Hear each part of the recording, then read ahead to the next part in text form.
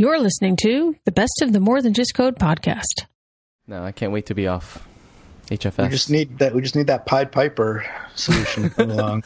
Middle out encryption. That's the secret. Right. That's the secret.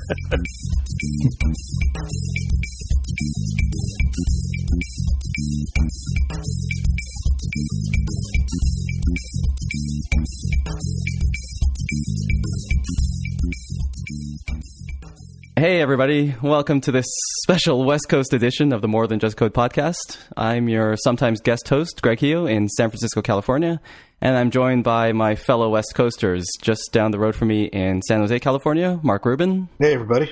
And in Seattle, Washington, Jaime Lopez. How's it going?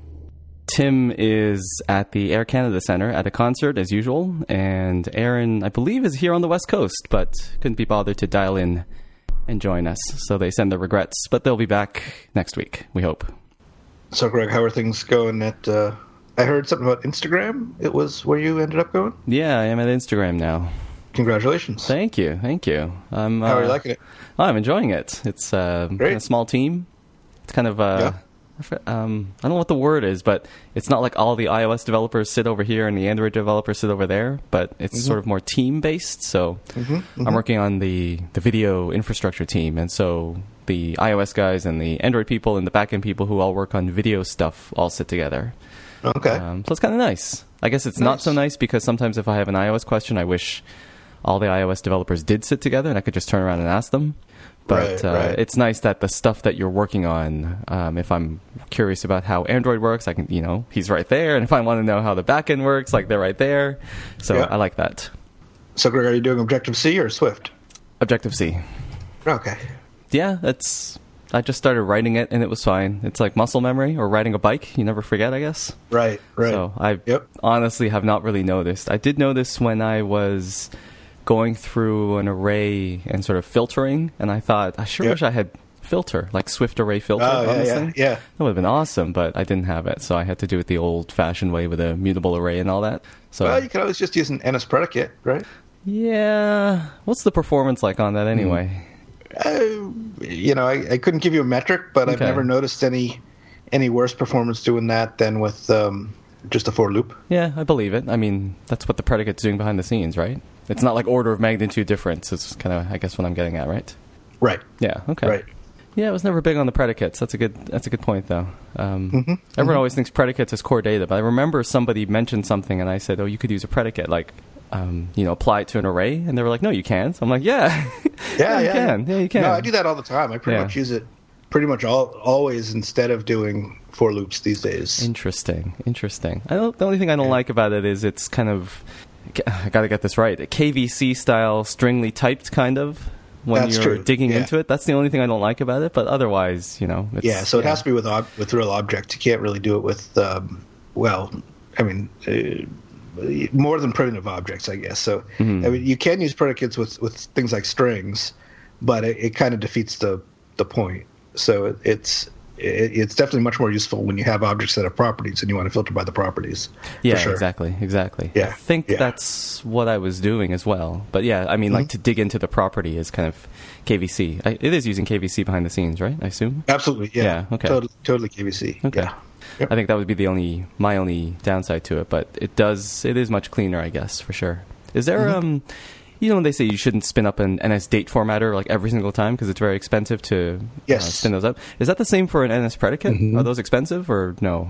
They are fairly expensive. Probably not as expensive as a date formatter. Okay. But there are some tricks to that. You can create the NS predicate once outside of your filter. In fact, you only actually if you're going to use a filter on a predicate, you only need one predicate.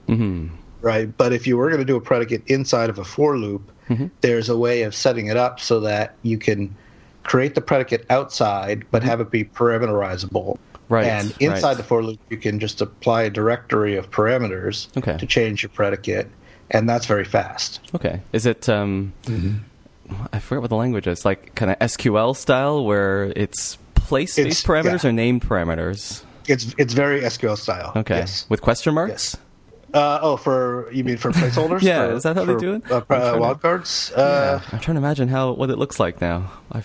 So, no, for that kind of thing, You mean when you're trying to replace it with a name parameter from a dictionary, that kind of thing? Yeah. Like SQL is like colon and then the name, or that's at least like how I learned it for like Oracle? It actually uses Objective-C style. So %L @. Oh, almost like string replace or like a string with format style. Exactly. Got it. Okay. Mm-hmm. That's not bad. Then so it's position based then, not name based. That's right. Yeah. Okay. Yep. So it's almost like preparing. Actually, you know what? No, I take that back. You could do it both ways. If you just create a predicate sort of raw, without using this passing the parameters, you do use the %@. But if you do pass in a dictionary of parameters, then there is a different format, which I think is I'd have to look it up, but I think it is a $sign and then a name, and then the name is in your dictionary of parameters that you pass in. Okay.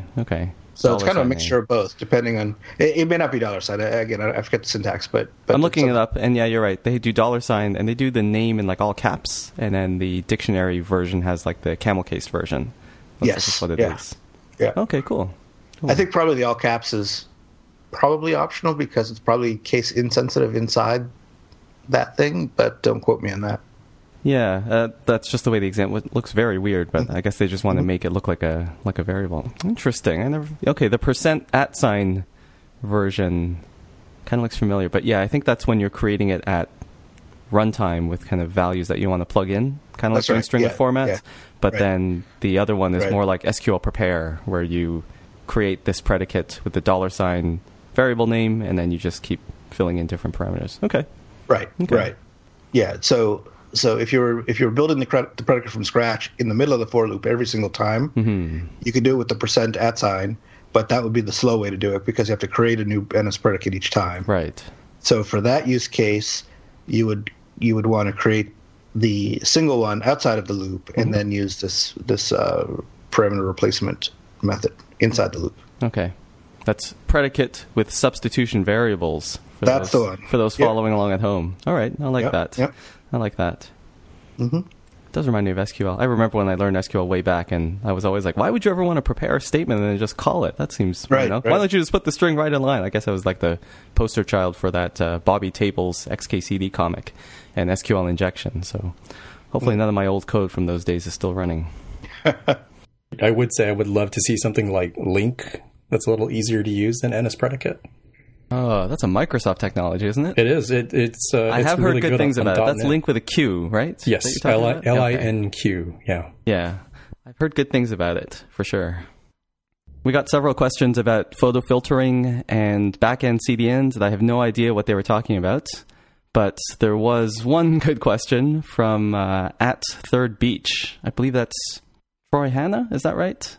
Yes, that would be Troy Hanna. All right. So Troy Hanna, that's @third_beach asks, ask MTJC, if you had one piece of advice for a dev just starting out, looking for the first job, what would it be? Good question. Maybe we can all go back in time and think about our own origin stories. Does anyone want to share some advice about what to do just starting out? Sure. My advice would be try to find something where you can just learn as much as possible.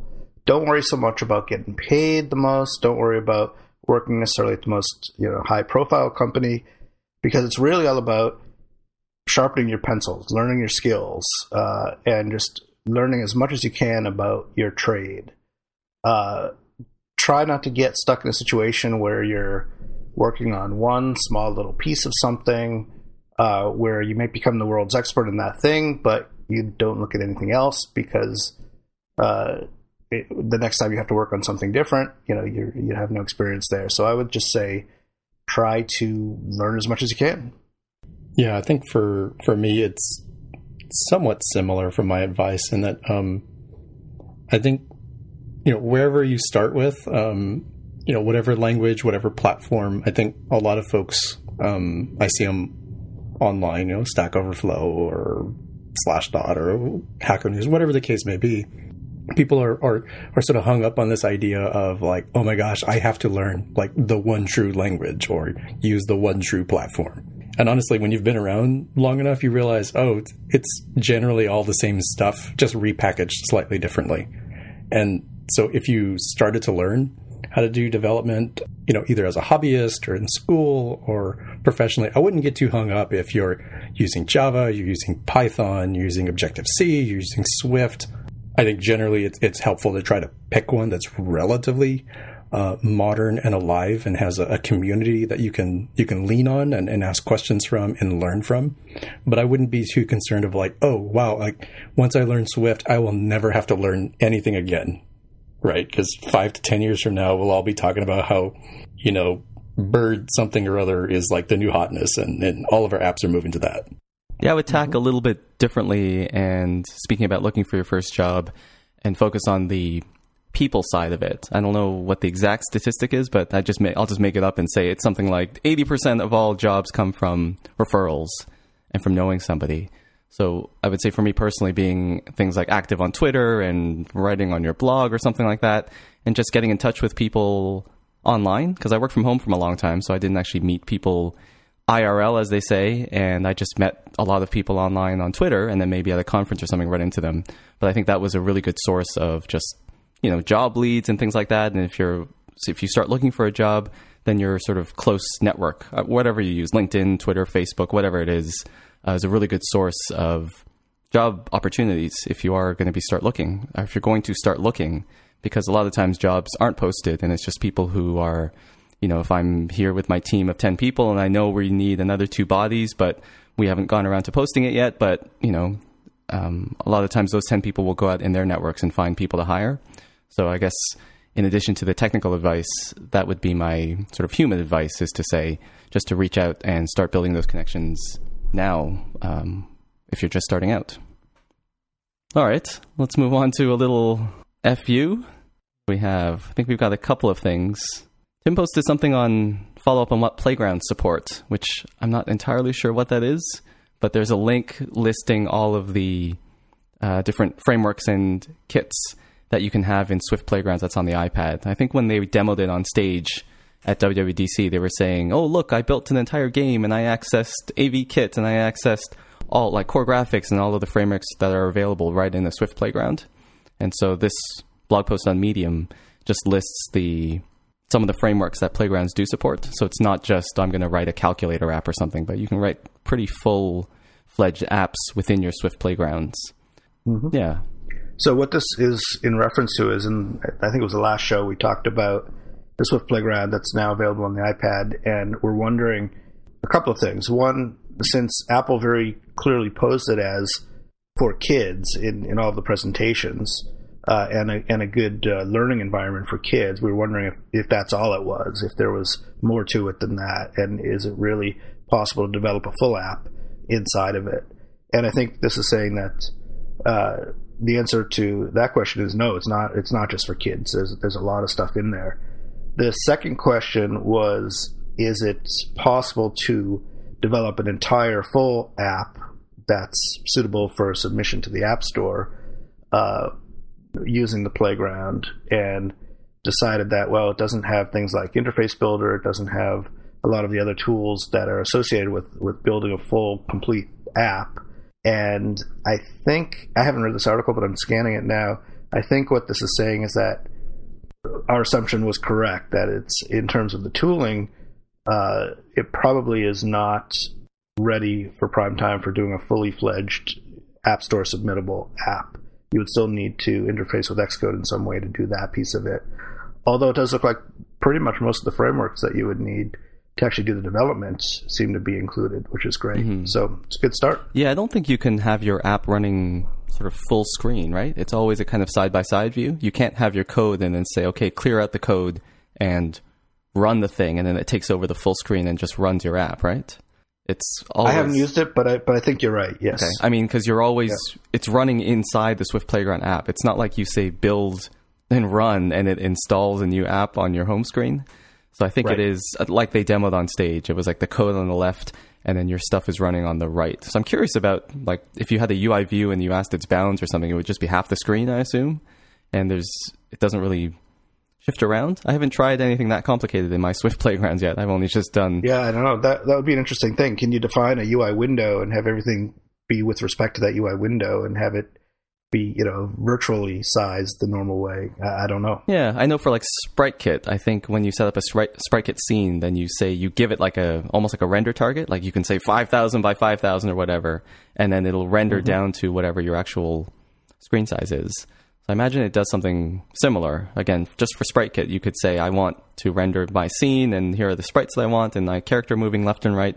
But then, on the actual iPad, you only have whatever, a 400 by 600 pixel points space or whatever it is. So I think that's how it works. You can't really go full screen, is kind of my point, and have a standalone app yet. But there is supposed to be some way to move your Swift Playground over to Xcode, kind of handoff style, I think. I haven't tried that either. But I think they mentioned that towards the end of one of the presentations. Yeah, I think the tone I get a little bit from some of the discussion around, is Swift Playgrounds just for kids? I think in my mind misses a little bit of here's the possibility and here's what it is right now. And I think partially because of two things. One is the way that, as you guys mentioned, that Apple really heavily pushed this is so easy, children could learn how to do this sort of thing. And then it's also, even as relatively feature complete as this is, it's not even vaguely close to being what you get with Xcode on macOS, right? So I think there's a little bit of disappointment there that people feel. And I think Tim had mentioned the last time something to the effect of like, this is kind of like your sketchbook, right? You still use it as a legitimate professional tool when you're not sitting in front of your Mac, right? I think you brought up Ayako Nonaka's example of being on the train. And like, I just kind of want to tinker with stuff, kind of like the way you would as an artist or engineer trying to figure out some sort of equation or something. Like I just want to have a sketch pad to deal with something and then prove out the concept and then move over to my the big dog tools to do the full implementation. Yeah, I mean, I think a lot of people did that, myself included, with playgrounds in Xcode, right? Rather than, I've got this massive project and I want to try something out, so I'm going to bring in the class, and instead it's like, no, forget it. I'm just going to make a playground and try out what I need to, and then once I figured it out, kind of apply that to the main project. Exactly what you were saying, Jaime. But now it's like you can do that on the go on a separate device, right? Right.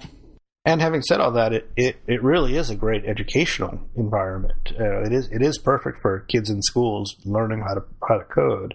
They're not going to, in most cases, they're not really trying to build something that's meant for production that they're going to sell or ship. They're just trying to learn how it works and learn some basics. So it actually is really good for that. Mm-hmm. And I think shipping sort of additional code, starter code or libraries along with the playground, like for example in the demo in the keynote, there was like the character moving around, and it's like, okay, somebody wrote all the code for that.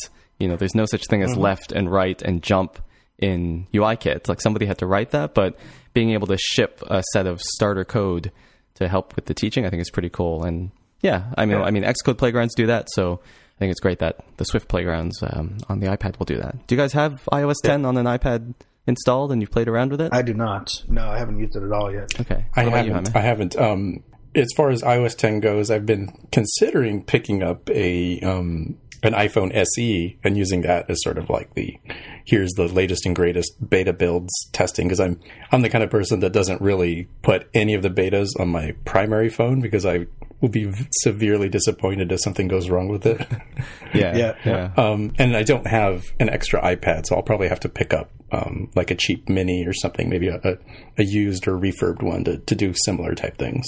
Okay. I have an iPad mini Retina, the first Retina. I think it's the iPad mini 2, and I did sacrifice it to the iOS 10 gods. I was thinking maybe I'll get a 9.7 iPad Pro and then use that as my iOS 10 device. But I figured before I go out and spend all that money, I'll just install it on the iPad mini. And it's worked out pretty well, but I've only played around with the Swift Playgrounds a little bit, just some pretty simple stuff. But maybe I'll have to spend more time with it now that I have it installed.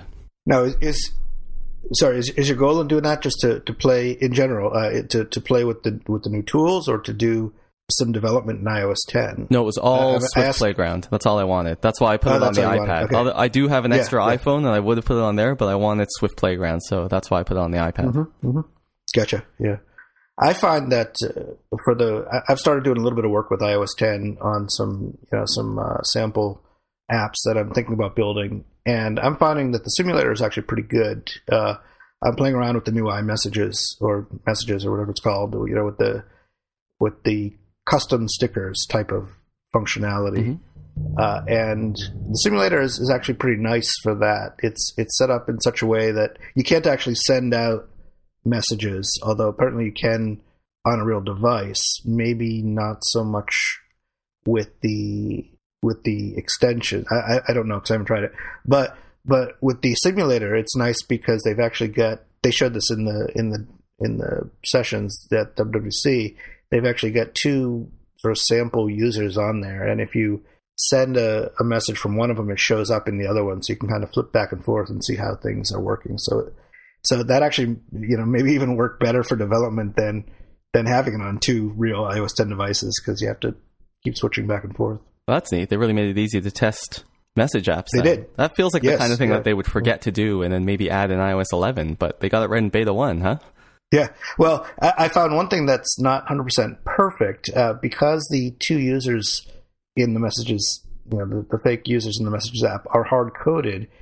You can't actually choose who to send the message to. In other words, there's no to field, right? You can't actually send a message at all. It only goes to the other one automatically. So if your app depends on knowing who it's being sent to, which you actually have some access to now, which you didn't really before, it just doesn't work yet. So it's not 100% perfect for development, but it's got some pretty cool stuff already.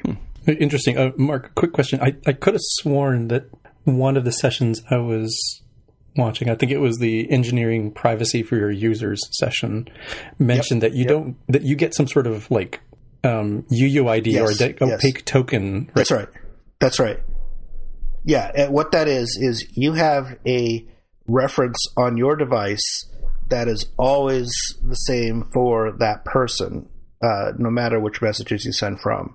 So unless you delete the app from your phone and then reinstall it, then it changes. So say that you choose who you send it to, right, from your messages app, and you get back 3 identifiers for the 3 people that you sent it to. Those 3 identifiers will always refer to the same person that you sent it to. So you don't necessarily know exactly who it was, but there is sort of a identifier name, right? The public name that's available. So you can keep track of some things about who has done what using the messages. Although you're right, it's not permanent and it's not uniquely identifying completely. You can't tell exactly who this was. So in other words, you can't send out a complete spam email and then figure out who came back. But if you're sending it to a small group of people and you have some other independent way of knowing who they are, then you can at least keep track of who did what within that set, if that makes sense. Right. So you can distinguish users within the conversation, so you don't like trample messages and everything. But you wouldn't know, purely from that identifier that, oh, this is Jaime and he's in the Seattle area and he likes chocolate. Right. Well, I think you would know it was Jaime if you have Jaime in your address book and you sent it from your address book. So I think that identifier, I have to double check this, but I think the way it works is I think that identifier is connected to your representation of that person. So if it's someone that you send from your address book, it'll tell you that person in your address book did something, responded. Make sense? Yeah. So say I know that I have in my address book, I have Jaime in my address book, and I send Jaime a message, and then it comes back with the identifier 123456. Well, I can look up who 123456 is in my address book and find out that it's Jaime. But if you forwarded it to someone else, and then that person replied again, and that third person is not in my address book, I wouldn't know who that was. Okay, got it. Yeah. Get it? Yeah, so it's all contextual to the device that you're on, that you can map some things, but you can't extend it to multiple devices and figure out there's a chain. Got it. Right. All right. I've got one additional follow-up item from last week. Last week it was reported on this very show that the number of apps with a little bit of Swift in the App Store was 10,000, but that number is actually 100,000. So More Than Just Code regrets the error. Although Tim says the podcast regrets nothing, so he might cut that out. But that boosts the sort of the low end of the number from 0.5% to about 5% if we count 100,000 apps out of 2 million apps. But then I had complained on Twitter that that's not even accurate because you have to consider apps that have been not just built, but apps that have been updated since September of 2014 or thereabouts. And so Tim's quick back-of-the-envelope calculation said that in September 2014, there were about, I guess, 1.4 million apps in the store. And at this past keynote, Tim Cook reported that there were 2 million apps on the store. That leaves a delta of about 600,000 apps. So Tim said that's 100,000 of 600,000 apps, 16.7%. But that doesn't take into account apps that have been removed from the store, or again, that doesn't take into account updates. So I would say the percentage of apps on the store that have some Swift in them is somewhere between 5 and 16%, which, depending on how you look at it, is not a lot or a lot already. But that's just, it could just have one class in Swift, and Apple says, hey, they've got those Swift runtime, so there it is. So that's what the numbers are looking at from our point of view. I'm sure Apple has a more exact number, but they're not telling. At least they're not telling us.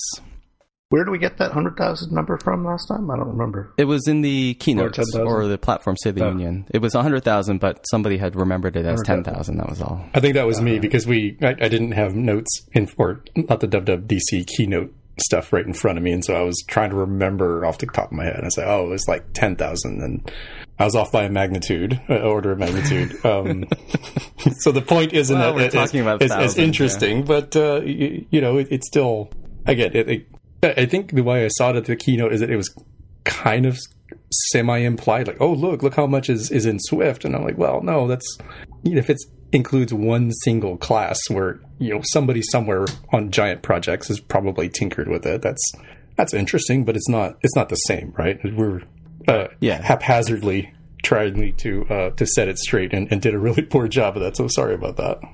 I think there was... If it were 100,000 complete new apps from scratch, written completely in Swift, that would be something. Indeed. That would be news. If you said 5% of all the apps on the store, out of the 2 million even, that's fine, are written entirely in Swift, yes, that would be a big deal. But I think Tim Cook did say... Oh, no, maybe he didn't say. He said something like 100,000 apps, and some from some big companies like Twitter and something else. So yeah, he did name some companies, but yeah, that doesn't say sort of how much of the app is in Swift. So that's a good point. You're listening to the best of the More Than Just Code podcast because we can't record tonight because there's supposed to be tornadoes. Well, they say it's tornadoes, but I bet you it's zombies. All right, what else are we talking about today? I put in a link about the new Apple file system, APFS. They can't reuse AFS, or they can't use AFS, unfortunately, because that's already taken. But there was an article on Ars Technica, pretty in-depth and long article, called A ZFS Developer's Analysis of the Good and Bad in Apple's new APFS file system. And when they talked about the new Apple file system on stage, and they mentioned things like snapshots and copy on write, or I forget exactly what they said, but as they listed off these features, then I thought, wow, this sounds just like ZFS, which Apple was working on. I forget when that was. Was that Snow Leopard 10.6, if memory serves? And so that would be, 4 or 5 years ago that they had mentioned it. And so anyway, when they were talking about APFS, I thought, maybe they took ZFS or the core of it, because it is under some kind of open source license, and maybe they just kind of put some Apple-ish ideas in there. But this seems to suggest that they did not, because this, again, is by a ZFS developer who looked at the Apple file system and kind of gives his take on what he thinks of it and how it compares to the ZFS. So it's an interesting read if you're a file system nerd. The one point I would make about, the one important point I took from it was that it was very ZFS-like and does have a lot of modern features, but in true Apple fashion, Apple is really focusing on their needs. So for example, it may not make a very good general purpose file system, but it's very good for SSDs. And so Apple is kind of saying, well, watch, TV, the phone, and even Macs now are moving to all SSDs, so we don't have to worry about spinning Rust anymore, so forget about it. that's what we're going to go for. So I think some of the complaints in the article were about like how this isn't good for general purpose stuff. Like you wouldn't just install this on your Linux server, maybe. But again, I think Apple is really targeting themselves and saying, no, we need to make this good for us, and it's not for general use to install on your FreeBSD server or whatever. So yeah, again, if you're interested in file systems, then check it out. Yeah, one could argue that Apple's looking forward as they tend to do, and in 5 years it may be, or 10 years, whatever the number is, it may be that there are no more physical disk drives, magnetic disk drives anymore, because the price point will have changed, and SSDs are just cheaper for pretty much every application. Mm-hmm. So, assuming that point is coming, then this operating system may have more general applicability than it does right now. But overall, actually, I read a good chunk of the article. I didn't have time to read the whole thing, and I agree. It's actually a pretty interesting read. I'm not an expert by any means on file systems, but it was pretty interesting to read about some of the stuff that's going on under the hood there. So I recommend it as well. Yeah, I've not read this particular Ars Technica article, and I'll definitely have to do that. I think a couple things that have come up in general conversation around APFS, and I preface this by saying I'm definitely not a file system guru, so I vaguely know what I'm talking about in this area, but that's not going to stop me. One thing was like around the data integrity pieces and what sort of assumptions it makes for checksumming and other like CRC type things. Yeah. That from some conversations it sounded like, well, some of these are more realistic problems if you aren't Apple and spend the extra $5 on the microcontroller or the RAM or SSD flash drives that are high enough quality to not have to deal with this problem, right? Yeah, exactly. Yeah. I think that was one of the complaints from the ZFS guy was that, ZFS has checksums, if you have bit rot, then we can detect it, and it only costs whatever it was, 16 bytes per, 100K or whatever it is, so why wouldn't you spend that? But then, yeah, I think like you said, Jaime, the counterpoint is Apple is like, well, we buy high-quality stuff, and in our testing, we don't get bit rot or significant bit rot, so it's not a concern, so we don't need it. So that feels very much like if you're building a file system for the world, you may say, well, we should be safe and do checksums and, automatic error correction. But Apple's like, no, we don't need it because the drives that we provision don't have that problem, so we're not going to do it. Right. And the other separate topic that people got really hung up on was the aspect of having, shallow copies of things, particularly for things that are sort of like seamlessly moved onto the cloud or, off of your device into the cloud and only brought onto your device on some sort of magic you're going to need it thing, like you've used it recently, or it's something you tend to open up this same spreadsheet at 4 p.m. on Tuesdays, that sort of thing. And I feel like people brought up not only really weird cases that are like, yeah, that's really hard to predict that you're going to do the case of, but every July I go to a cabin in the woods and I need to edit this podcast. I'm like, oh, come on, dude. Like that's a hard one, right? Like obviously, like it would be nice to have a feature that says, ensure that this file is on my disk and just move on with your life, right? Because I think they're wanting it to be completely 100% magic, and that's hard, right? Like no matter what you do, if you have 10 terabytes of data that belongs to you and your hard disk or your SSD only supports 1 terabyte, guess what? There's 90% of your content that might possibly be missing when you want it in an offline mode. Yeah.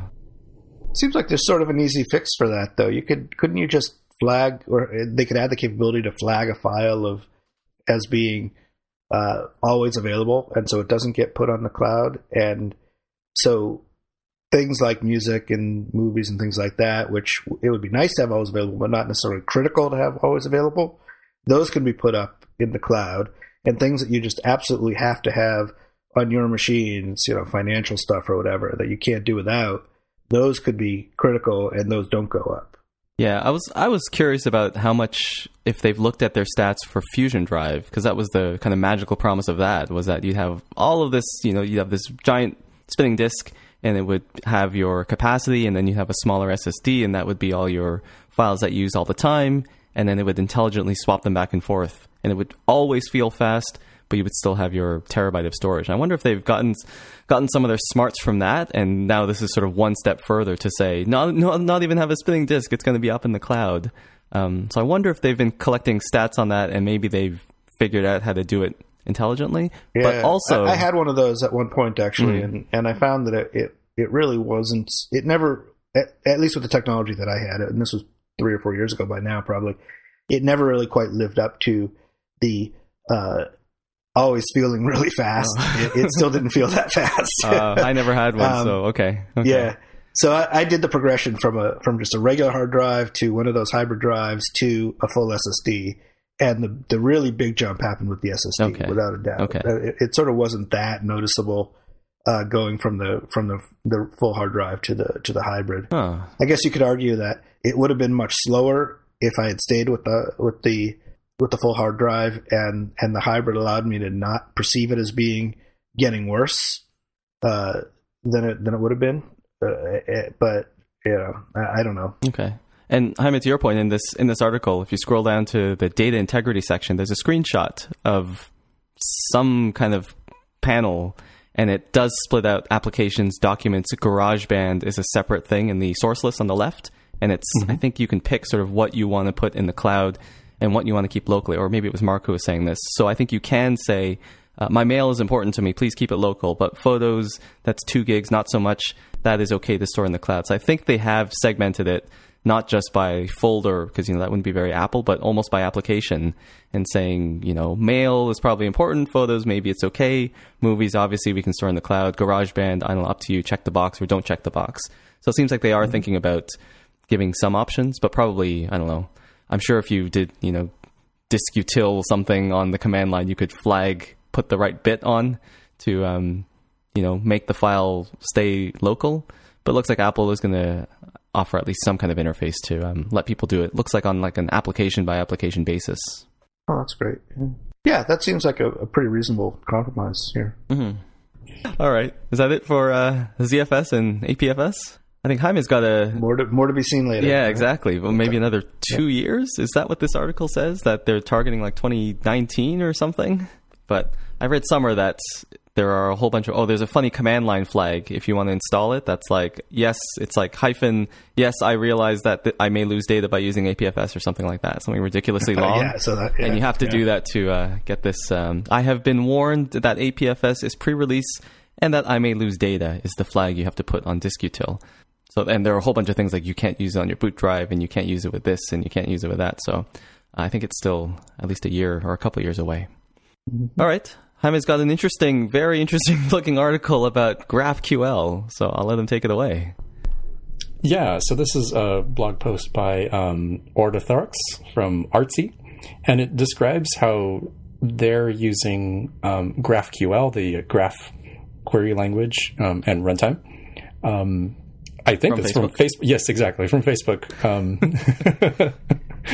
And I found it kind of an interesting approach, right? So it doesn't focus too much in this article around Facebook specific needs for it, but you can kind of infer it from the bit that's mentioned there, right? That this GraphQL sort of sits in between your mobile client or any client. It doesn't have to be mobile; it could be a web application, and the sort of traditional APIs that might be written, especially if you have a microservices architecture where authentication is one thing. This bit of data around movies is one service. This other one around favorites is totally different, or books is different. And in Artsy's case, they have some content that needs to be displayed sort of together, right? And Orta talks about the fact that normally the way you handle this is a couple different ways. You've either make several different requests. So you go and you get some IDs from one service, and then you turn around and you call another service and help populate some more of that data structure that you need to throw on the screen. And that has the issue, of course, that like some network requests can go wrong. So the more of them that you do, the more likely it is that you're going to have problems stitching together the content you need. There's performance and latency issues with that in terms of opening and tearing down the connections on the network. And it's also another approach to do deal with that is to have forget trying to, keep things clean and perfectly oriented. You've just got okay, look, we know that the Android client or the iOS client needs this particular bit of content. Great. We're going to make a new endpoint that will return all of that content. And 6 months from now, when we decide that we need some other bit of weirdo content that doesn't normally go there, well, we're going to create another endpoint to deal with that. And the GraphQL side kind of approaches it from okay, if you have something that is stitching everything together, you can really just ask for, look, I want, in this case, I want artwork, and I want to know, is the price hidden and is this inquirable, which apparently comes from different services. And in here, it seems really interesting where you're not trying to do API versioning, right? Of saying version 2.2 of this API will return those three things, but 2.1 does not, and 2.3 has this other element, and we changed the data type, and making it much more sort of easy to have context around what content am I asking for, and from the API's side, being able to more logically reason about what is the context and what is the grammar for this API endpoint, because you're not having to think about how does it migrate over time, right? Because you've gotten something that stitches things together. And I found it kind of interesting because it reminded me of another article by Sam Newman about a design pattern or a software architecture pattern, BFF. And that's not best friends forever. This is this is back ends for front ends, where it takes a very similar approach of, you've got these general purpose web service APIs and, generally microservices. And then instead of having, your API teams always trying to chase the mobile clients or other clients that come down the pike and say, we don't have a service that does exactly what that thing needs, so we've got to create, another endpoint for this. It actually gives people the flexibility to say, okay, well, if you are the mobile client and you know what you need, if you create a middle layer that stitches together the content that you need, then everything's great. And if there's another client that needs something kind of different, they can stitch something together too, and sort of decouple the traditional backend API microservices team from the, I need to throw bits on a screen, client team. I've not actually done any of this before. I've worked in sort of the more traditional routes where a back-end first person, or maybe even me, was responsible for dealing with the API. I don't know if either of you two gentlemen have dealt with this. Any thoughts? No, I haven't. This looks really interesting to me, actually. I'm kind of scanning through it right now. One thing that I will point out, that they're kind of careful to not mention, I think, is that this is not RESTful at all, as far as I can tell. And there are religious wars, quote, religious wars over that. A lot of back end people and front end people as well are of the mindset that everything should be just every call should represent a single piece of data, right? And moving back and forth. That's a whole RESTful concept. And this kind of does away with all that. And to be honest, I'm not sure that's a bad thing, because I think in the mobile world, it doesn't always make sense to just have a call be essentially an API call be essentially the same as a database lookup where you're just trying to pull a piece of data. It doesn't always make sense to just do that. So I kind of like this concept. Again, this is my first exposure to it, so I have to look at it a little bit more deeply. But I kind of like it. Yeah, I think the superpower for GraphQL for me is that, as Jaime mentioned, it's sort of request coalescing. You don't have to say, give me all of the employees, and you get it. And it's like, okay, find all the ones with this, and then give me their names. And then it's like, okay. And it's like, okay, now based on the name, look, it's like, that's way too much stuff. And also, we were talking about SQL before, like the traditional ways is you would say, select star from whatever, and you would just get all of the fields back, which can waste a lot of space. And so, again, the thing about GraphQL is you can just say, here's the kind of entity that I want, possible search parameters, here are the fields that I want back. And if those fields are sort of like joins and those are themselves records, you can then say, okay, and of that company field, I just need the name and the address, but all the other crap, just forget about it.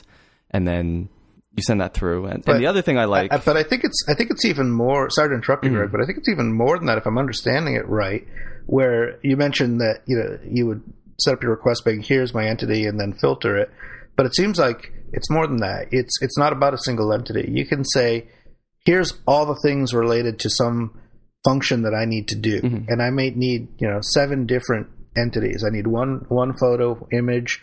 I need 3 model objects. I need et cetera, and you can kind of put that all together into your JSON description, your query, and then you get all that back at once. Am I understanding that right? Yeah, it's not just. I mean, if you had a particular ID that you wanted to look up, then you can get that and get one record back. But you can also, like we were talking about before, you can do a filter and say, I want this kind of thing, and put a limit on it as well, just like SQL, and you will get multiple records back as well. And the other thing, the second part I like about the syntax is the request matches the response. And so it makes them very easy to...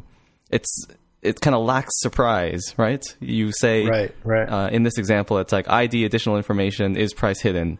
And then the JSON you get back, surprise, surprise, it's ID additional information is price hidden. So you get back exactly what you asked for, which I like. And I believe on the back end, I think as Jaime mentioned with like versioning. So if you additional information doesn't exist in the version of the server that you're talking to for whatever reason, then I think it just comes back as nil. Like that's an option. It'll just come back as null or false or whatever. If it's not available, and if it is, then it'll fill in the data. So it's almost it can be almost a little Objective-C like, where calling nil is like a no op. So it's kind of like that with the searches sometimes. But yeah, I really like the putting it all together into one request, and then again, it looks JSON-ish, and then the data that comes back is JSON as well. So I'm definitely a fan. Yeah, something to be said about having very straightforward mapping between those things, because I've worked in an environment where an item, in the database became a thing on the wire, which became some other thing when it was being mapped, and then became an item again on the local client database. But I asked the question like, why isn't it just an item all the way through? This is really hard to keep in my head. Well, just as an aside, this is one of the reasons that I'm looking forward to having Swift on the server, so that you could do things like have the same model definitions on both ends, and say, for example, you use Core Data or some of the database on both ends, and you want to sync them up, then you can guarantee, because everything is written in the same language, they can use the same, the equivalent of header files or whatever. You can always guarantee that what's being sent over the wire exists on both ends and without any kind of mapping. That's what I'm looking forward to about having all this stuff, about having Swift on the server side. The other cool feature, that was just an aside. Other cool feature about GraphQL I'll mention is there's a thing called graphical. That's GraphIQL, so it looks like GraphQL, but they call it graphical. Anyway, it's almost like a playground, and you can there's a link here to something called GraphQL Hub. I put a link in the notes as well for it, and you can query. It says query popular APIs using GraphQL in your browser. So for example, you can click on Twitter or GitHub or Reddit, and then on the left is the GraphQL code. It's kind of like a JavaScript fiddle or a Swift playground on the web, and it's got the GraphQL on the left, and then you hit the play button, and then it actually runs the query and shows you the results on the right. So it's a really good example just to see what a query looks like and what a response looks like. And then this actually is working. It's actually calling out to Twitter or GitHub or Reddit or whatever else. So if you just want to play around and see what GraphQL is all about, I really like these kind of web-based tools to let you play around with the, I was going to call it the API. Not quite API, but making these kind of queries through GraphQL. Yeah, check it out if you're interested. That was really cool. I did try the GraphQL Hub one with the Twitter example, and put in my own Twitter ID. And I was like, oh, yeah, that's me. I have let's see, tweets count 20,154. Wow. My most recent tweet was to a friend of mine related to the using Flask with the Amazon Echo, and I was like, wow, that is super powerful. Oh, and before I forget about Orta's blog post, as if there wasn't enough controversy, he says, with just being funny. They've also are using React Native in one view controller in their app. And not only just React Native, but also Relay that goes with that, where they're saying here that Relay, views can declare a fragment of the GraphQL query that their respective view needs, putting it in a very unusual spot, I think, for most folks. It feels much more like a data binding mechanism, where they say here, like, the biography view declares, you need to grab a bio and a blurb for my particular needs. So that's also like a very sort of different way of thinking about it versus like other architectural pieces where, that content is hidden way, way, way down and abstracted away through like, models and view models possibly somewhere in the line. I was going to ask you, is that data binding? Is that the view saying, I am going to show this person's bio and I'm going to put the GraphQL fragment right in here for bio, and then that will just show up in the view when it's done? I'm not familiar with Relay or what all this stuff is, but that's kind of what it looked like to me. It was like a binding, a view to a model or some kind of bit of data that's coming from GraphQL. Yeah, I'm not I don't know anything at all about React Native or Relay, but when I read what's written here in the article and the little code snippet about relay.create container around the biography and saying like fragments, for the artist, the Relay QL fragment is on artist, which sounds like an entity with bio and blurb. And presumably if you had, other things on there like, gallery or some other bits, those are probably defining their own little bits as well. And if it wasn't here in this article, it might have been in some of the articles that Orta links to within this blog post about almost having like server-based view models in this scheme. Mm-hmm. It's not 100%, view models, because view models still do a fair amount of transformation, and you wouldn't want your server to necessarily always be worrying about, transforming things in just a particular way that you would want for the client. If only for things like user local preferences or locale settings. Those would be kind of dicey to pre-do on the server. But it still kind of fits, right? Where you're sort of just like asking exactly for what you need and plumbing it straight through is I think the point there. Yeah, I did a little bit of Angular and it just kind of reminded me a little bit of that. And I was just thinking, wow, is this actually calling out to the server and getting the data? Like, that's amazing. But yeah, I'm not familiar enough with React Native or Relay or any of this stuff. Maybe GraphQL, yes, but the other stuff, not so much, enough to know exactly how it's working. So, yeah, I was just curious about that. Mm-hmm. It would be like a Cocoa binding that could do network calls to get its data. Yeah, exactly. Like, it's not just this field goes to this view, but the one more, it does the last mile as well. And it's like, oh, I will fetch that data for you too, So that seemed pretty cool, if that's how it works.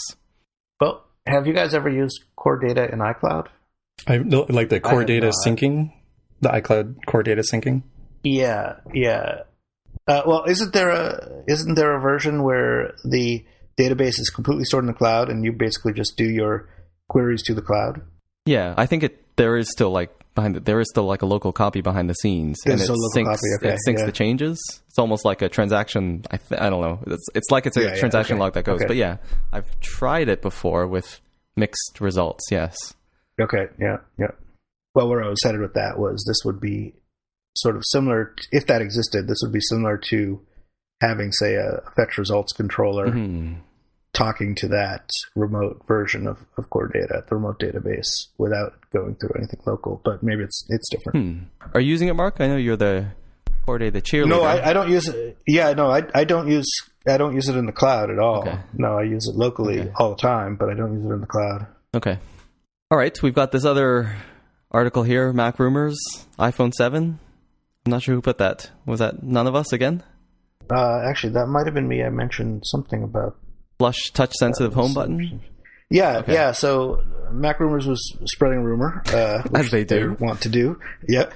That one of the new features in the iPhone 7, which we've been hearing that there's not going to be too much different. Actually, I guess we've been hearing a lot about that, but this would be a pretty significant change if it happens.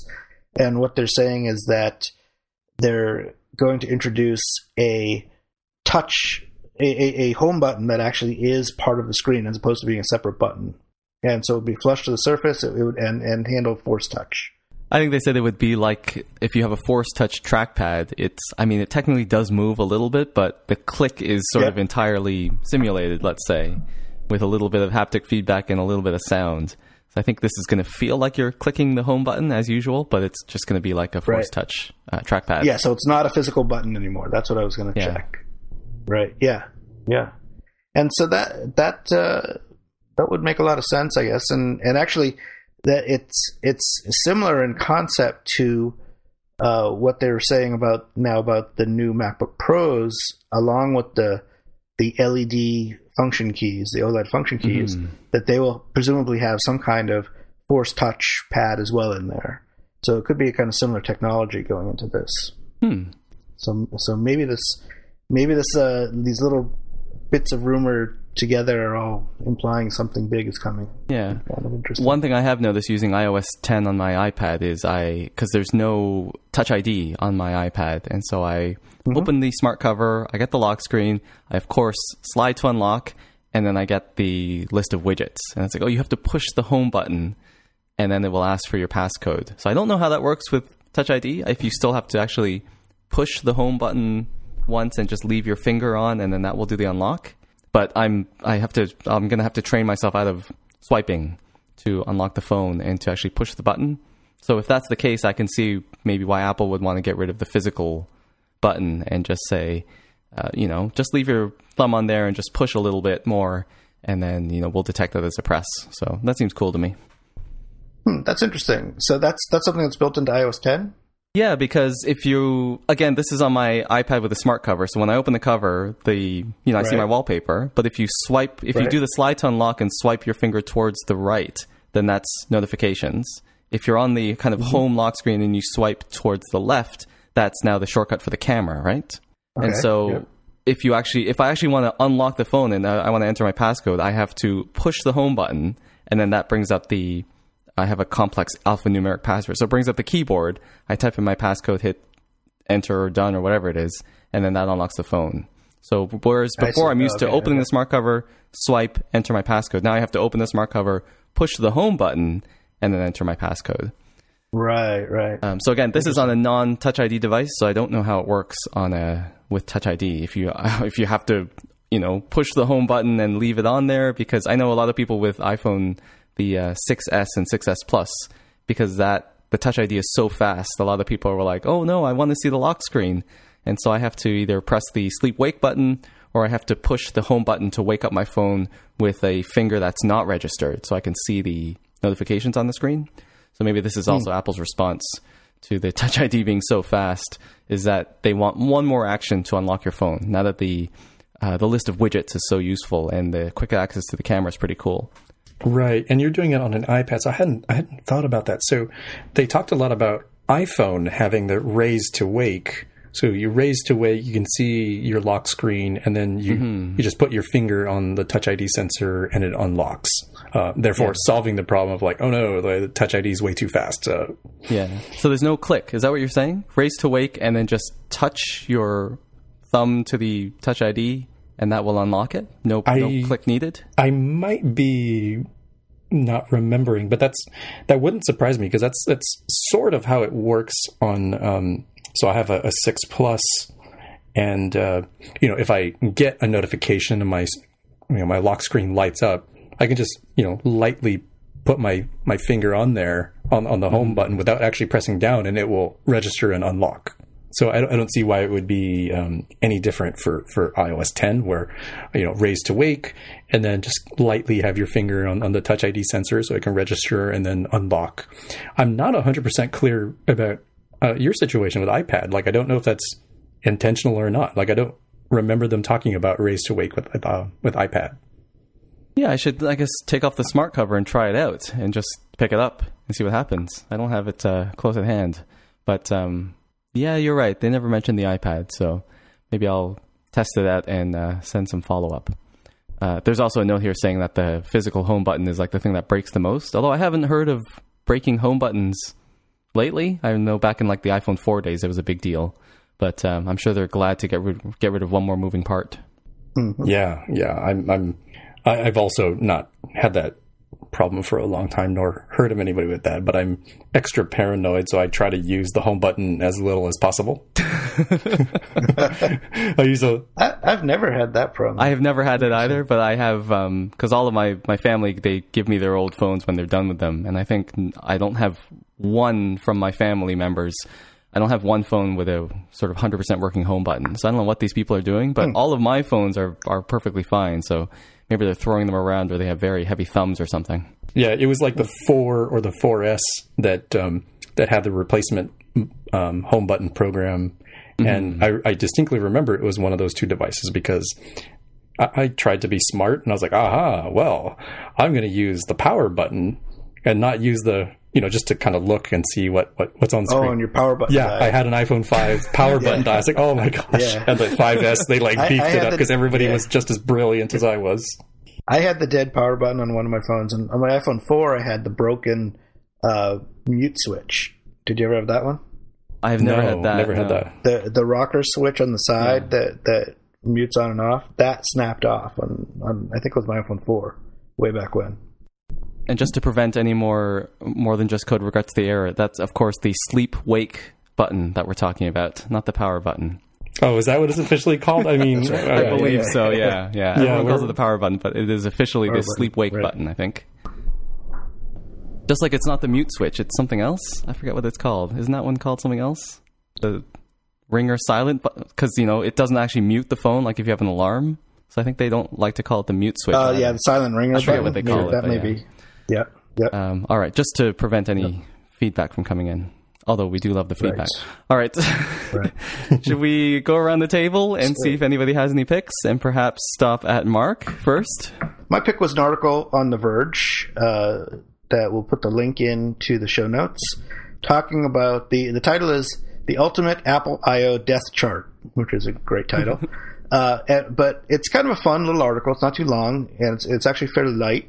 But it's a history they've compiled of all the different ports, I/O ports, on the different hardware, Macs and iPhones, etc., going back to essentially the beginning of Apple, early 80s, starting with the ADB, which was, for those of you who remember that, was a proprietary Apple port that was used to connect keyboards and mice. That, looking at the chart, that lasted from 1985 or so to just before 2000. So that must have been just in the Mac, the early Macs. Mm-hmm. And it goes through everything: SCSI, VGA, floppies, CDs, DVDs, all the way up to Lightning, Thunderbolt, and HDMI. And really, the main feature that they're trying to point out in compiling this is the headphone jack.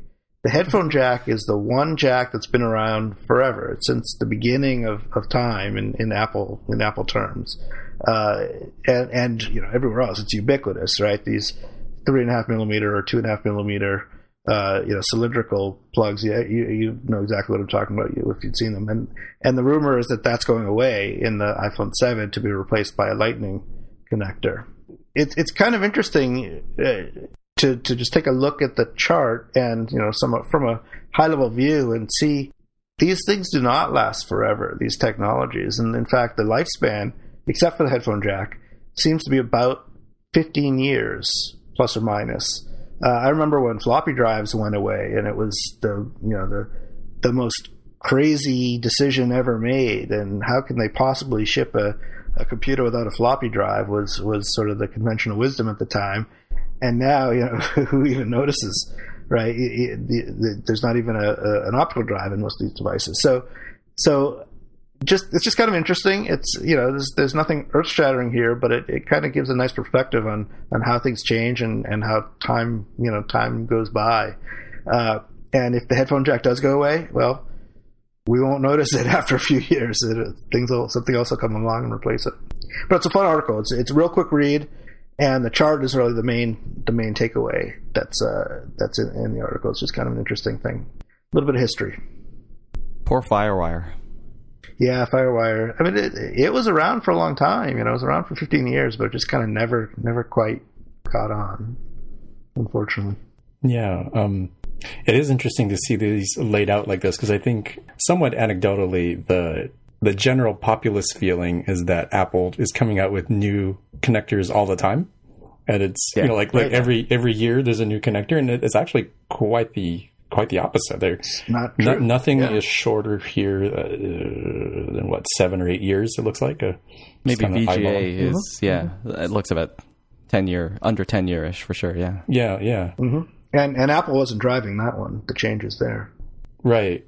And not to get too far into, I've certainly heard several bits of radio and read several different diatribes about the headphone jack, and I think people are comparing it to the wrong thing. I don't think it's comparable to the floppy, which was an altogether different thing, where you have something that is intensely ubiquitous and is, at the time that they're talking about, I've heard some folks say, oh, well, there were better options like iOmega's zip disks, which let me tell you, I had 20 of those damn things, and they were not better. Yeah. Like they had better attributes, but they were not better. If you remember the click of death, you know exactly what I'm talking about. Yes, I know exactly what you're talking about. From that.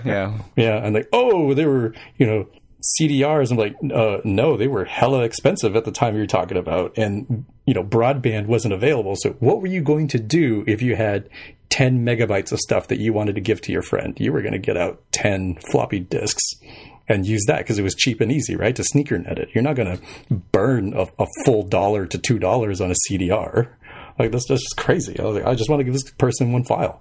And the other thing that I would compare it more accurately to is probably the 30 pin when that went away, right? When there was talk of like, it's going to go away, everybody was losing their minds. Like, oh my gosh, I can't believe I have all these connectors. I have, all these docks I've bought. My entire life revolves around this 30 pin connector. And by golly, I just bought a BMW and it has the 30 pin connector. They're screwing me over. And I think that was the one where everyone said, oh, Apple's always changing the port and the connector when Lightning came out. And it was like, I don't know, people were like crazy or don't know, but I think that's when the sentiment first came out of Apple always getting rid of this stuff, even though the 30 pin kind of shipped with the iPod, and that was the first connector. Well, I guess FireWire shipped with the original iPod, but yeah. Yeah, and at the time we didn't know all of the benefits that Lightning would bring. I was like, well, okay, it's a little bit smaller, and okay, maybe it charges a little faster and other bits. Nothing that would have, like, if you went back to that time, you definitely wouldn't have been like, oh man, you have to throw away all of these and go to this new standard. And I think it's very similar in my head with the headphone jack of like, yeah, it's going to be a somewhat awkward transition, but then, 5 years from now, you'll be like, holy smokes, who the heck is still using the old headphone jack? That's crazy. It's terrible for X, Y, and Z reasons.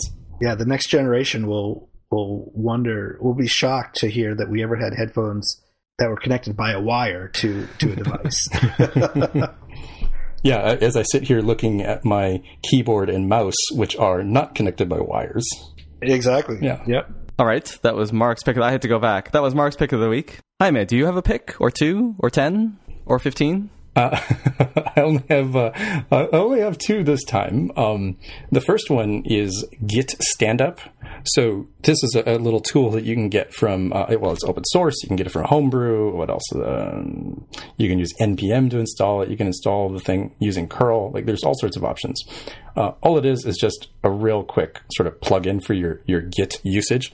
So if you're like me and you're in an environment where you do stand-ups or, weekly reports or whatever the case may be, where you kind of need to remember, what did you do, yesterday, or what did you do last week? What happened on Friday? I'm really terrible at remembering those things, especially on the Friday to Monday timeframe. And just by running this one command, Git standup, it'll show you the abbreviated version of what you yourself did in your Git repository. So you can be like, oh yeah, okay, yeah, I did these 5 things. That's what I did yesterday. Thank you very much. And I've also found it useful in situations where I've had to report somebody else's status, right? It's like, oh, so-and-so is going to be out of the office. Oh, okay, well, I guess I got to represent their side at the daily meeting. Like, holy smokes, what did they do? What did they say? Like, well, I'll just go look in the repo and say, oh, this is what they did. I literally know what they did because they committed it to the Git repo. So it's not like a mind-blowing thing. And if you're, off by yourself, like as an independent developer or something, like it may not be the most useful thing, but if you're in, larger team environments, I find it really helpful. And pick number 2? Pick number 2 is, it's not really new. It was new to me because I'd forgotten that this is capable in iOS 9. So it's not fancy new like iOS 10, but it's detecting low power mode. So what we have a link in the show notes is for a blog post on what it is that you can do with that and how you can detect it. And I tried this out, and it's pretty nifty. So if the user has decided to put their device into low power mode, or they're in that really critical, I think it's sub 5%, where the device switches itself into low power mode, you can listen for that sort of event happening, or you can detect right from the get-go that you're in there. And if you decided to do so, you could do whatever's appropriate for your app, right? Like maybe you stop trying to perform some sort of image indexing, or maybe you turn off the GPS, or maybe you switch it to more of a low power mode. Like, okay, I don't really need to know as frequently. Just let me know when there's major changes in direction or location, that sort of thing. I thought it was mind-blowingly easy to do. There's 2 or 3 different methods that you can call, or notifications to listen to. You can be not only like a good citizen, as folks get kind of grumpy about battery usage on their devices from apps, but also it's also just nice because you can decide like what is critical for your app, right? Like there's maybe a billion different things that your app is trying to do to provide like a full meal deal service. But if you're like, okay, there's only so many people that can get on the raft, you can do the priority and the urgency. Okay, these subcritical, subsystems, they can shut off for now until we get into a power situation. So I highly recommend people take a quick look at this because it's a real easy read. Sounds like we'll need an update to the Black Box app if it's not already in there to use this. If you know, you know. I won't go into it anymore. All right, we'll sound the spoiler horn before that one. Right. All right. I have just one pick. I can't be outdone, or I'll have to be outdone by Jaime this week. And it is the unofficial macOS WWDC app. So I believe this was released last year, but it is. I'm just going to pick it again. And it's a app for macOS or OS 10, whatever you want to call it, because it does run on the current version. And it is a player app. So it has the video on the WWDC video. It kind of shows an index of them. You can go back previous years, and it'll show the video on the left, and it'll also show you the captions on the right, so you can follow along. And it has the all-important change the playback speed if you want to watch it at 1.5 or 2x speed or whatever you want. So it's an open source app. You can download the source code, build it yourself, and then you'll have a nice Mac desktop interface to watch your WWDC videos. And of course, it's on GitHub, so it's open source, and it's written in Swift. So if you want to poke around, and I always like just reading other people's code and doing, at work, like doing code reviews, things like that. But I like looking at other people's open source code. So if you just want to see a little bit of Swift code and how Mac OS 10 app is built, then check it out. So it's on GitHub, the unofficial macOS WWDC app. That's my pick. Too bad there's no tvOS version, huh? I think there's an official tvOS app for that, isn't there? Right. Yeah. There is, but it doesn't do the changing speed. Right. I don't think you can. Doesn't have that. I don't think you have access to that in the AV player, do you? Anyway, I don't know. But you're right. It's too bad that there's no. Maybe you should take that on as a project, Mark. You can port this. Yeah, maybe port this over to tvOS. Yeah. Although I am finding that this year I'm not watching the videos at higher speed like I always have in the past. And there could be 2 reasons that I'm thinking of for that, actually. One is that I'm mostly watching them on the Apple TV, so I can't do that. So I've gotten used to watching them at normal speed. But the other thing is, if I'm not mistaken, the talks were mostly shorter this year. Most of the talks were 40 minutes long, and by the time they got finished editing them, a lot of them are only 30 or 35 minutes long. Yeah. So that doesn't seem like as much of a time commitment as the close to an hour talks that they have been in the past. Okay, good point. So maybe it's right. I do think that that the playback speed can be definitely killer, though. If you're, I listen to audio or podcasts that same way. And one thing I would like if somebody out there can implement this feature, I want sort of like a variable speed, right, where simply going at like 1.5x to 2x, like blindly, like, oh, okay, that's cool. But, if you use Overcast, the podcast app, the smart silences thing is really cool because it removes, dead silences and compresses it. So you kind of get even more time back. But I almost want kind of like a slightly different opposite, complementary feature, like time dilation, because anytime, so I'm product managing this thing here. So anytime like the Apple people start going and saying like, oh, like you have to create a wonderful app and we can't wait to see what you do with, okay, just run that at 3x. Like they say that every time, right? It's so cliche. And on the time dilation part, anytime they throw a giant slide that shows like, here are all of these methods or here are all of these frameworks, like I want that to be at like half X or quarter X. So I have enough time to read it and I'm like, oh wait, stop. And then I have to go and scroll back like 30 seconds to try to find and pause exactly on that one slide that they showed for half a second. Yeah. And with the what do they call it? The panning bar, there's a name for that. But the bar that adjusts the position, it's not very accurate. So you're always going too far back, and then you have to. Yeah, you need like a 30-second skip and a 15-second back or a 5-second back button. Something like that. On podcast players. Mm-hmm. Well, maybe you should file an issue, and maybe somebody will fix it on this repository. Who knows? I might go ahead and do that because that would be super useful. Or if we do this tvOS version, we can use the Siri remote to do that. Siri, go faster, and it speeds it up and just starts talking faster. Seriously. I don't know who's going to do Jaime's job of annotating every video and finding the sort of quote-unquote interesting parts and the not-so-interesting parts and giving time markers for that, but maybe someone can also take on that project if you file an issue. Well, we can use the new neural network functionality to have it learn. Yeah, I mean, it's going to be like a really hard problem, but I think the simple approach is like find any slide that has a ridiculous amount of text on it, like a statistically different kind of text on it, because those are usually the slides I like, right? Where they've listed out every API or they've listed out every one of the new frameworks. Because most of their slides are, 3 to 5 bullets, very little text in general, more graphics. So I think you could train that just from an OCR standpoint. Just count the number of words on the screen and then time dilate from that index. Do the simple thing first. Always good advice. Exactly. All right. Well, I think that's episode 98 in the can. And Jaime, if people want to find you out there on the internet, where should they look? On Twitter as @DevWithAHair.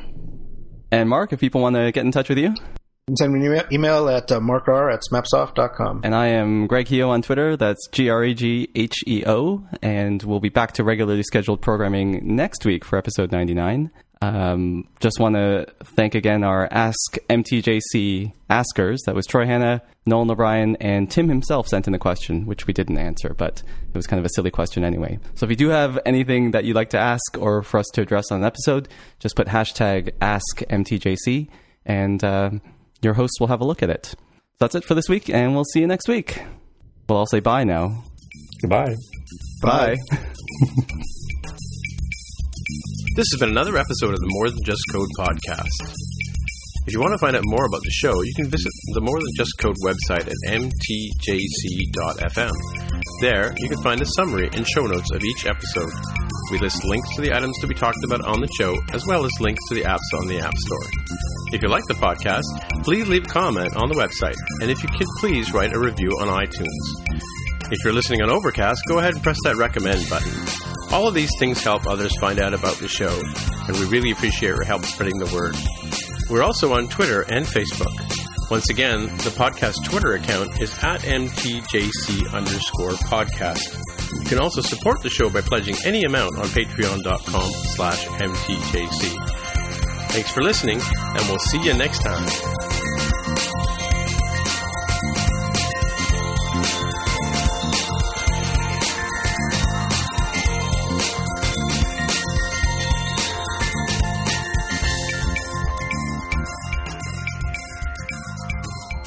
Tim, though, another concert. Unbelievable. He doesn't go to that many concerts. He has missed 2 recordings because of concerts in the last 3-4 months. I forget how long. So, yeah, he goes to a lot of that's a fair amount. That's just the Wednesday concerts, too, right? There could be concerts on other days that we've never heard about. Well, that's true. I just went to a concert last Saturday up in Redwood City. Not too far. Yep. Oh yeah, you used to live right by there, Greg. Right? I used to live in Redwood City. Yeah. Absolutely. Yeah. Did you ever go to downtown Redwood City at all? I did. Yeah, I liked it. It was nice. You know the Fox Theater there? No, although I do remember passing a theater. I don't remember the name of it, but maybe I know. Yeah, it's one of these. It's one of these old. It used to be a movie theater way back when. That's converted over to a concert. Yeah. event. Yeah. So I saw Buckethead there. We were talking about this last week, Javi. Okay. Yeah, that's right. That didn't make it onto the show. That was definitely post show. Oh, okay. Yeah. I don't know who that is. I'd have to Google it. He's out there. He's different. He's a guitarist that. Oh, he actually has a bucket on his head. Yeah. He's a phenomenal. I mean, phenomenal guitarist. I mean, he's possibly the one of the top 5 guitarists ever, just in terms of skill. I mean, he's just unbelievably skilled, but he's insane. Does he wear a mask? Yeah, he wears a mask. Wears a mask. Okay. And the bucket used to be he actually got a new bucket for this tour. It used to be just a Kentucky Fried Chicken bucket. Yes. That he'd wear. Yes. Now he just got a nice plain minimalist white bucket that he's wearing. Oh, okay, okay. With the lighting, I thought it was a pink bucket, is what it looks like. But maybe that's just the lighting. It's the stage lighting. Okay. It was just a white, and he plays sort of. I mean, it's sort of a mix of metal. The Wikipedia page says it spans diverse areas such as progressive metal, funk, blues, jazz, bluegrass, ambient, and avant-garde. Yeah, that's exactly right. Yeah, it's just everything. He can play anything, and he does. He plays anything and everything. It's just amazing. So I recommend it if he ever comes. Actually, I think he's playing at. Is he on Spotify? I'll go look him up. I'm sure he is. Okay. I'm sure he is. Yeah. Look it up. He has. Did you notice this in Wikipedia? He has 250 approximately albums out. I saw a number. Really? 264 studio. I know this 260 because I thought of H264 and I thought 264 studio albums. I wonder how many of them are on Spotify. It's got to be a few of them. Not all 264. No, probably maybe not. They have a limit. So that's my post-show pick of the week. All right, I'm going to check it out. And if you also look at the Wikipedia page, they have the only known photograph of him without his mask, if you're curious. Of course, it's kind of a backside picture, so it's not very good. Yeah. But I've actually seen him without the mask. You've seen him without the mask? Yeah, okay. Yeah. It's not performing. He always wears it when he's performing. But I actually saw him, this was almost 20 years ago now, do a solo show down in Santa Barbara when I lived down there at this tiny, tiny little club. I mean, there couldn't have been more than 30 or 40 people in the club. And it was an all-acoustic set, which was, for him, very unusual because he's usually really loud and very, very high energy. But this was a one-off thing of he just played all acoustic. And so he just showed up at the club and with his amp and a guitar. And he's there before the show. He's just there setting up his equipment without the mask on. And he just looked like a regular guy. I mean, he really was just a regular guy. Then he went behind stage, came back out with the mask and the hat, and he was Buckethead. Complete transformation. But you could tell it was him because he's got a very unusual shape in that he's very tall and thin and has really long fingers and stuff. I mean, very kind of spiderish sort of almost. So it's clearly recognizable as him. All right. He is on Spotify. But there are maybe I didn't count them, but there may be like 50 records are on here. Well, so if you like that style of music and you kind of won't know until you try it, then you'll really like him. He's not everybody's cup of tea. I have to be honest about that. Okay. If you like stuff like Primus, Les Claypool, I don't know if these ring any bells. If you like that kind of stuff, then you'll probably like him. He was in a band once called Guns N' Roses. You ever heard of them? He really was. I mean, this was after they were really big. He joined them after what's his name, Slash, I guess was the first guitarist. He left and they needed a replacement for him. So he joined for a couple of years to tour. Yeah, I mean, he plays some, relatively accessible stuff, but a lot of his stuff is pretty out there. All right, I'm curious now. Mostly curious about to get into the mind of Dr. Rubin, see what kind of music he listens to, so I'm going to check it out. I listen to a lot of different music, so that could take a long time. All right, Tim just checked in with me on Slack saying, did you guys start later? And I was like, oh, how did he know? I just told him we were wrapping up, and yes, we started an hour later. So. Well, then we started at a civilized West Coast. I was just gonna say I didn't have to rush. I did rush home anyway, just in case, but I didn't have to rush home. I rushed home, and I still maybe I'll eat something. I could go collect the mail and go through it. So it was nice. It was nice. Yeah. And so we talked about this on the show the last time. I think it ended up in the after show. You are working for Instagram, right? That's where you ended up. That is correct. I saw that on a Realm video. Yeah. Yes. Okay. Yes. Instagram is it. Okay. Cool deal. Yeah, man. You got to fix that. I had it in my mind. I had it in my OmniFocus, and then I was kind of in and out of the office today in other kind of post noob training sessions, so I wasn't actually at my desk for very much, but I did have it on my list to look into that, because maybe it is like somebody forgot to update the 6 Plus. You said you have a 6 Plus, right? The 6 Plus. So maybe someone forgot to update the 3X asset and they updated the 2X one or something like that. So I did have it on my list to look at, but I did not. But I do have my work laptop here, and I can always connect to the VPN and have a look. But I didn't get to it, but I will send some follow-up. I will tweet some follow-up if I find anything. Awesome. The fact that you're at Instagram explains the Ask MTJC questions. The ones that I didn't get to, you mean? Yeah. So the one guy asked, why is my Instagram map always in black and white? That was Tim, yes. Oh, was that Tim? It was that MTJC podcast. The podcast tweeted that out. Oh, it was. Oh, okay. Yeah, okay. And then the guy replying to him asking what video protocols do you use? So I guess he was asking you.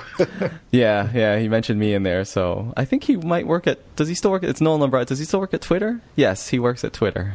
So no wonder he wants to know. Yeah. So I thanked him at the end of the show, but I did not answer. We only got one real question, which we answered. But, yeah. Let's see. This was episode 98, right? Yeah. I think I made a folder. There was no folder. You guys are running out of folder, so I did make one. And I should be able to upload it there. We run out of them because they get saved for posterity and occasionally get recycled. Oh well, you know, so that they're not wasted. Is it like table view cells? You got to they're expensive to spin up, and you got to recycle them. Yeah.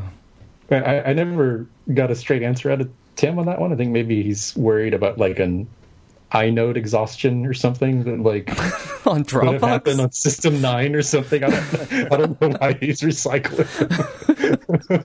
I don't think that's an issue anymore, but I guess.